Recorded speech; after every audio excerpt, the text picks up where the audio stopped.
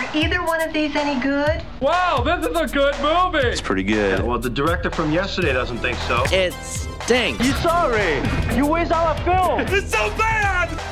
Some funny business and some serious business this week at the movies. Welcome in. This is the Screening Room Podcast. She is Hope Madden. He's George Wolf. And we are from madwolf.com, and the Screening Room is sponsored by Marcus Crosswoods Theater. With a 70-foot wide ultra screen featuring Dolby Atmos surround sound and Dream Lounger recliners. And by the way, we got to give a shout out to Alex, the GM at Marcus Crosswoods Theater. I joined Alex and our friend Dino Tripodis for the Whiskey Business Podcast. Did a little drinking this week. Little Oscar drinking. talking. That's what Dino likes to do. Have a little bourbon, have some guests. And yeah, we were talking about Oscars this week. So it's a great conversation. We talked about our picks, what things we thought maybe got snubbed, what do we expect on the show. So check that out. It's Whiskey Business Podcast, wherever you check out podcasts like this one. And glad you're here because we're not yet talking about Oscars. It's not quite time for that yet. Got at least, one more week to go. Mm-hmm. And this week at the movie theaters, busy enough. There's one that we've been looking forward to for a while. I think a lot of people have been looking forward to, but strangely, it got caught in some sort of distribution problem, and we'll talk about that. But it's the latest from writer-director Alex Garland, the story of a biologist signing up for a dangerous, secret expedition where the laws of nature do not apply. It's Annihilation. Can you describe its form? No. It's something they termed the Shimmer. We've sent in drones and teams of people, but nothing comes back. You're a biologist. You served in the military. If I knew what happened, I could save his life. The boundary's getting bigger, it's expanding. We're talking cities, states. You need to know what's inside. So do I. It's beautiful. It's destroying everything. It's not destroying. It's making something new.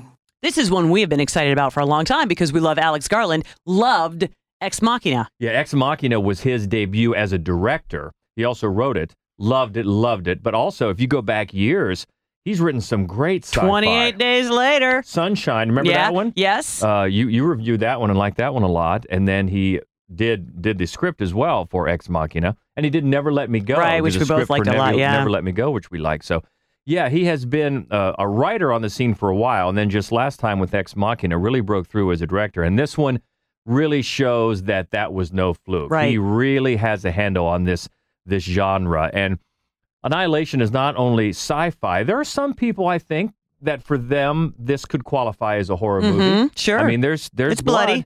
There's blood. There's some gore.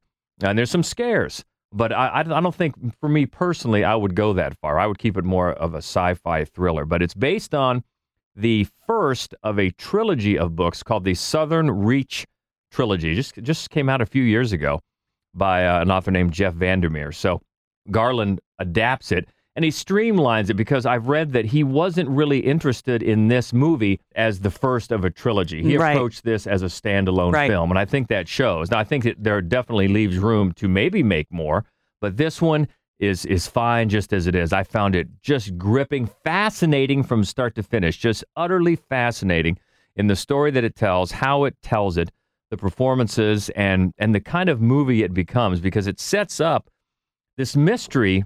At the beginning, there's this area outside of on the coast of Louisiana with this lighthouse, and the remote land around it gets slowly enveloped by this aura, this life form that comes to be known as the Shimmer. And over the course of about 3 years or so, this Shimmer starts to spread and take over more and more land. And the authorities, the military, has been trying to study this area, this aura, and they've sent expeditions into it, and all they've got out of it was just missing persons. And one of those missing persons was a guy named Kane, played by Oscar Isaac from Ex Machina. Exactly. And he's missing, gone for about a year and presumed dead, when he suddenly just returns home to his wife, Lena, played by Natalie Portman. And he's only home for like an hour when he's stricken with a life-threatening illness. So Lena, his wife, who is not only a biologist, a professor at Johns Hopkins, she's also had about 7 years of Army training. So she has military in her background. She volunteers to be among the people into the shimmer to try to get some answers. And this particular team is an all-female team. Familiar faces, Jennifer Jason Leigh is in there. Gina Rodriguez, who's been on TV. She's got that show, Jane the Virgin. I don't know if it's still on. We don't know watch TV. TV. She got some other things in there. Tessa Thompson. Love her. Who's always, exactly. And an actress named Tuva Novotny. So they go into the latest team in to try to get some answers. And, of course, we go in with them. And things start happening. As it says in the synopsis, the rules of nature don't apply. And we certainly don't want to give away anything about what happens in there. But that's when the mystery becomes a puzzle. You get certain answers that only beg more questions. Sure. You get there are wonderful splashes of color. I mean, he makes this other world seem accessible, and that's what he's done really throughout his career. Agreed. Yes, absolutely. Not just in the other film he has directed, but I think that you can see that in the films that he's written. And the one I think that is the closest in that would be Never Let Me Go, because while on the surface it seems it's a film about clones, and it seems like a very hard to reach topic, the way he grounds it in humanity makes the entire film so moving and really helps it stay with you. Yeah, and this one explores some of those same themes, but also mainly some of the same themes that were all over Ex Machina, and they're even expanded in this. And it's not surprising, probably, when he read this source material that he thought, "Oh, this is perfect for me," Yeah, right. Because you got it's a focus on creation and self-destruction. There's a big theme of self-destruction running all through this movie. You cannot escape it. And then possible extinction and evolution and nature and things like that. Honestly, in a way, it goes back to even 28 Days Later. Yeah. I mean, he does just seem fascinated in different possible evolutions of the human race. Exactly. And that's really the case here. It's probably the most existential that he's been, for sure. It's not going to please people who want everything wrapped up in a nice red bow. I mean, there are questions, but it's definitely satisfying, I think, if you appreciate this type of psychological type filmmaking. I mean, it's not a total open-ended. I mean, you have to pay attention, though. I mean, he drops little breadcrumbs along the way and kind of expects you to catch them. Sure. There's no spoon feeding, and as you know, and that's what we like. Exactly. Exactly. And he changes timelines. There's some flashbacks where then and some jumps ahead where you think, oh, okay, well then, if this is happening, then we know then this happened when we go back to the past. So, right. Okay, yes, you do know that, but then you don't know this because that brings up other questions. So it's just, I found the word I keep going back to for this movie is just fascinating. The entire thing is just fascinating. And I don't think it's really a spoiler to say that for me, it really brought up memories of 2001 by the end of it. A bloodier 2001, and not in a real literal sense, but kind of a cousin to that type of theme and that type of sci-fi thinking. And that is Annihilation. And I found it incredibly gripping. And the performances, Oscar Isaac, always solid. Everybody's solid. And Natalie Portman, I thought she was just perfect for this because she conveys this, well, first of all, grief because she thinks her husband is dead this whole time for about a year. But then it's like a desperate curiosity. She's in this because she feels she has to. And then once she meets up with the rest of her team members, she finds out they're all, quote unquote, damaged goods for different reasons. And that comes into play. And does she then have enough to live through this? And I think she really perfectly sums up kind of our eyes and ears into this experience. And I thought she was just really, really solid. So big recommendation for Annihilation this week. But we did talk a little bit about, we mentioned the distribution. There was a problem where it's getting released here in the States, but is that it? The last I checked, it was not getting a theatrical distribution globally. It was going to be like direct to streaming globally after a theatrical release here. Now that could have been resolved at some point, but the whole thing, and also I feel like this film didn't get a big marketing push, and I don't understand that because there are so many people who have been looking forward to it. Big name cast, big budget, and then the other thing though, you and I were talking about this, Ex Machina. So it came out. It was the guy's directorial debut. And while it did have Oscar Isaac, Domhnall Gleeson, Alicia Vikander, who nobody knew who that was at the time, but great. A decent name cast. I don't think it got much of a push because it was indie, A24, who always puts out the best films. Right. But when you saw it, it was such a little masterpiece of a film, and it never got even like for your consideration screeners to go out before Oscars, which made me so sad because I wanted people to remember it. I wanted Oscar Isaac nominated. Yes, he definitely should have been nominated. And I still think that's the best performance I've seen Alicia Vikander give. She's perfect. She's fantastic in it. So yeah, you're right. That one kind of got buried. It got left behind, but I expected this one not to because Ex Machina found its own audience, and that dance scene has become sort of iconic, So I thought, okay, well, that was his step off, and then this is going to be the one that goes, big. But for some reason, it's just not getting the push. Yeah, I think you're right. It's getting the big release here in the States, but because we also write reviews for the UK Film Review. Yeah. And I noticed that when they shared our review, they said it was coming out in the UK right on Netflix. Mm-hmm. So it's too bad. I mean, however you see it. Right. But I think we're very lucky, especially the way it looks here in the States, to get it on the big screen. And I would definitely recommend you checking it out that way if you can. And that's Annihilation. So let's move from the existential to the comical. A group of friends meet regularly for game nights, find themselves trying to solve a murder mystery. This is Game Night. Oh, boy.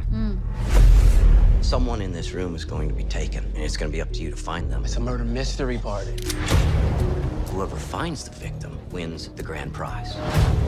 You're not going to know what's real and what's fake.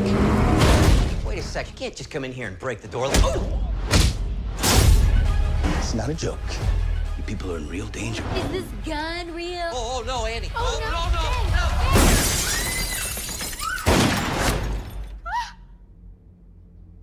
Blood! There's something really satisfying about this movie, right? It's not a classic, but because Jason Bateman's in it. That's part of it. George has a man crush on Jason Bateman. Everybody. Just so, and I always say this, and I apologize if I've already said this on the podcast, but I always want to break my arm patting myself on the back because I picked him out when he was a teenager, maybe even not a teenager. He was Ricky Schroeder's friend on Silver Spoons back in the day. And I didn't watch that show regularly, but I saw it a couple times and thought, who is this kid? His comic timing is spot on. Well, that is the thing. And we both like it when he plays kind of a jerk. Yeah. We do. But more often than not, he plays just the put upon hero in a film, and he's perfect. And it's a great, this is a great role for him. He plays Max. He's married to Annie, who is played by Rachel McAdams, who for my money doesn't get enough comedic opportunity because she is a great comic performer. And the two of them are a couple, and they have game night, and they're very, very competitive. And that's actually how they met. They were on opposite teams in a game night years ago. And it's just funny, and it's very cute and sweet. And they're both likable. They're so likable. So likable. And so they have a couple of other couples who come over once a week. They have a next door neighbor played by Jesse Plemons. He's got that look. He does. He's wrong. Something's wrong with this guy. Yeah, and he's recently divorced. He used to go to game night when he and Debbie were married, but Debbie is out of the picture, and so they don't invite him to game night anymore. They just pretend they're not having it. And then Max's brother, played by Kyle Chandler, his good-looking, super cool brother, he crashes. Yeah. He's back in town for the first time in a year, and he crashes, and then he wants to host game night next week, but Max doesn't want him to because there's a bit of a sibling rivalry there. So that's kind of your setup. So when they go to the cooler older brother's house, it's a mansion, and he's got this great car, and everything is super cool. And he has hired a team to come in, and they're going to do like a mystery kidnapping game night. This is going to be the greatest game night ever. And of course, things go crazy. They go awry. Are we in a game? Are we not in a game? We're totally not in a game. Oh wait, maybe we are in a game. And it's very clever. The way the story folds back in on itself several times. I mean, it's clever and it's fun, but that's not really what makes the movie enjoyable. This script is incredibly tight. Every character gets a very realistic individual set of dialogue that's funny and fun. And the couples seem very realistic. Each couple has an opportunity to sort of be a couple, generate their own backstory. They feel very believable, and each one has their own personality and their own comic. And you got to give it up for the writer is Mark Perez, and check out this resume. He wrote The Country Bears. He wrote right. Herbie Fully Loaded, and he wrote Accepted. So that's the closest, right? The closest, the college with Justin Long. Again, it's not something that you're going to remember 10 years out. It's fun. It is funny, but it's not like uproariously funny. It's enjoyable. It's entirely enjoyable the whole time. There are so many just nerdy game references. I mean, the performances are so likable. And Jason Bateman, characteristically, is just wonderful. I mean, his humor is spot on, as it always is, and he and Rachel McAdams make a great on-screen couple. I don't think it's one that you're going to 10 years from now still be quoting, but I do think it's something that you'll enjoy while you're watching it. Yeah, it kind of reminds me of the directors, pair of directors, John Francis Daley and Jonathan Goldstein. They directed a few years ago the reboot of Vacation. Right. Which I think we thought was better than a lot of people did. It certainly wasn't a classic. No. But it offered a solid amount of steady laughs. Those kids were hilarious. The kids were a scream. But this is much more likable, like universally likable than that film was. But it's also not nearly as zany. It's a little violent, actually. I mean, there are going to be a couple scenes where you're like, wow. But it's an R-rated comedy. It's only an R-rated comedy, really, because Rachel McAdams periodically quotes movies, and the movies that she quotes are very foul-mouthed. But she's great. Yeah, so it's nothing that you're going to regard as a comedy classic, but while you're watching it, you're probably going to have a good time. Absolutely. Not too many laughs in our next film, a foreign film focusing on Katja, a German woman whose life collapses after the death of her husband and son in a bomb attack, and after a time of mourning and injustice, she seeks revenge. Diane Kruger in The Fade. Es gab eine Explosion. Fahren Sie weiter. Mein Mann hat sein Büro gleich da vorne.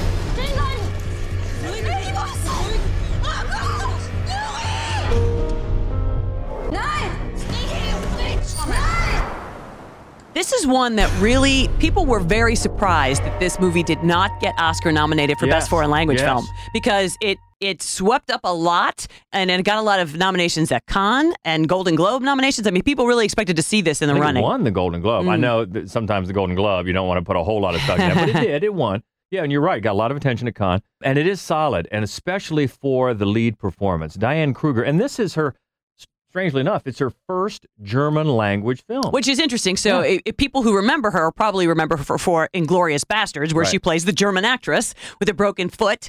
And she is German. So I was surprised that she's mainly made American films. Yeah, even though there are scenes in this movie that are in English, the majority of it, it's definitely a foreign language film in German. She's fantastic. She's a German woman married to a Turkish man who spent some time in prison for dealing drugs, and he gets out, rehabilitating himself. He has a business, he has an office, and she's on the way to meet a friend one morning and drops their young son off with her husband at his office, only to find out later that they have both died in what appears to be a targeted homemade bomb attack. And then she has to search her memory for the recollection of this one random woman that she saw outside the office as she was leaving that morning, and then how those recollections help once this young neo-Nazi couple gets put on trial for the murders. And it's a film in 3 acts. The writer-director is Fatah Akin, who did a movie called The Cut in 2014. Then he got away from the political stuff and did a coming-of-age movie called Goodbye Berlin a couple of years ago. Now he's back on the socially conscious political ground with this movie, because it definitely is anchored in a study of the toll of xenophobic hate. Yep. And I think there's a very telling piece of dialogue in this movie where kind of a very secondary character just says that they're quote, no longer people. And I don't want to say what he's referring to, but it's a very, inside the movie, it's a very universal bit of dialogue, I think, how people in their xenophobic hate can come to view other human souls as no longer people, just disposable, and will blow them up with homemade bombs. So that is really the core of the movie. As I said, it is in 3 acts. It starts with the family, then it moves on to justice as they're going through the trial, which I will say, American audiences, at least I did, I found the trial part very interesting, because we're so used to courtroom scenes in movies, but it's not an American courtroom. Exactly. And just how it's done in Germany. And I've got to say, the guy who plays the defense attorney for this neo-Nazi couple, that actor is great. You just hate this guy. And just the way he says everything and ends his little arguments with, thank you. every time, and he's great. And so, yeah, those scenes are very interesting to me as an American, as you said, just used to courtroom scenes in American movies. But then the only trouble I think this movie has is when it moves into the third act, which is called The Sea. That's when I think the promise of the first two acts, at least for me, I was expecting something maybe a little more profound. Right. A little newer, something newer to say. Fresher, yeah. Maybe a fresher voice, a fresher perspective. Because once it got to its finale, I think it became something very familiar to audiences, any audience that has seen Hollywood thrillers. Right. It kind of copped out just a little bit. I don't want to say it ruined the movie for me, because it didn't. You've still got that incredible performance for Diane Kruger, which I think is worth the price of admission just by itself. But it's still a very solid movie. I just don't think by the end it capitalized completely on all the promise that it had for the first 2/3 of it, and that is In the Fade. Moving into what you can watch from your couch this week. You don't want to go out. I just don't want to go out. That's right. Well, it's rainy and crappy out. I just want to sit on my couch, eat Doritos. That's right. There's some good stuff. There is a big movie coming out. There are also a couple of good, fun horror flicks that you can see, and of course we love those. Yep. And then there are some bad movies. So start with the one is almost sure to entertain you: Thor Ragnarok. Bunch of cuties in that one. And this one, I remember talking about this when it was new in the theaters. Very enjoyable, but it's an outright comedy. It is. And I think that tone put off some people. It is very enjoyable while you watch it. When I start ticking off my favorite superhero movies, I'm not getting to this one for a while. No, but it's fun. You're going to, and it looks great, and you're going to be singing Led Zeppelin forever after you see it. That's right. That's right. So yeah, I'd watch it again. Yeah, but it's just not. It's not a classic, but it is fun. It is very fun. It's very enjoyable, but it's not a tone I particularly want a lot of superhero movies to have. No, you know what's funny? You were saying the word that kept coming to you in Annihilation. The word that kept coming to me in this screening was adorable. It's just adorable. It's just cute and fun and funny, just like everything Taika Waititi, the director, it's got that makes. New Zealand comedy. If does. You're familiar with the Flight of the Conchords or anything like that, it's got that incredibly cheeky and funny. I was laughing. Yeah. But I enjoyed it, but it's not, maybe, like I said, a tone that I want many more superhero movies to have. One that's a laugh riot, but you're going to feel bad about yourself, is Mom and Dad. So this is one of the latest Nicolas Cage movies. I almost said this is the latest Nicolas Cage movie. He's probably made 9 movies since then. And it's and so often, almost always, you think, I'm not watching a Nicolas Cage movie, because they are, let's be honest, they mostly are terrible. But this is one of those where he's just unhinged, which is always a plus. And his character is married to Selma Blair's character. And it just is a 24-hour period where, for no exactly explained reason, there are a lot of theories floated, no exactly explained reason, parents feel compelled to murder their own children. Okay. They won't do damage to anybody else's children or to each other or to anybody else, but they are absolutely compelled to murder their own children. And it's a dark comedy. Yes. It's a very dark comedy, but damn if it's not funny. And he's all in. He's all in. All in. He's all in. So if that's your bag. I brought you into this world. I can take you out.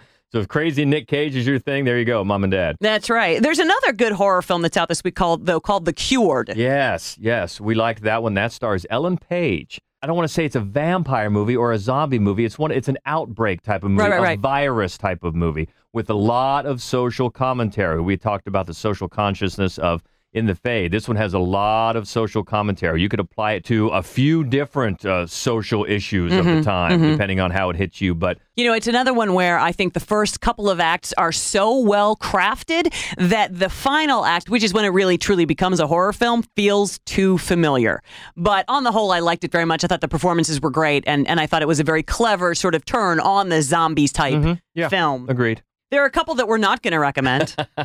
Daddy's Home 2. Pretty self-explanatory. Everybody's back. We've got new daddies, granddaddies this time. Mel Gibson is, of course, Mark Wahlberg character's father, and then John Lithgow is Will Ferrell's father. And that casting, I like it. Not only that, again, the promise of that trailer was not fulfilled. Exactly right. It's so lazy. It's one of those where you're just stringing along a group of skits with no regard for logic or continuity.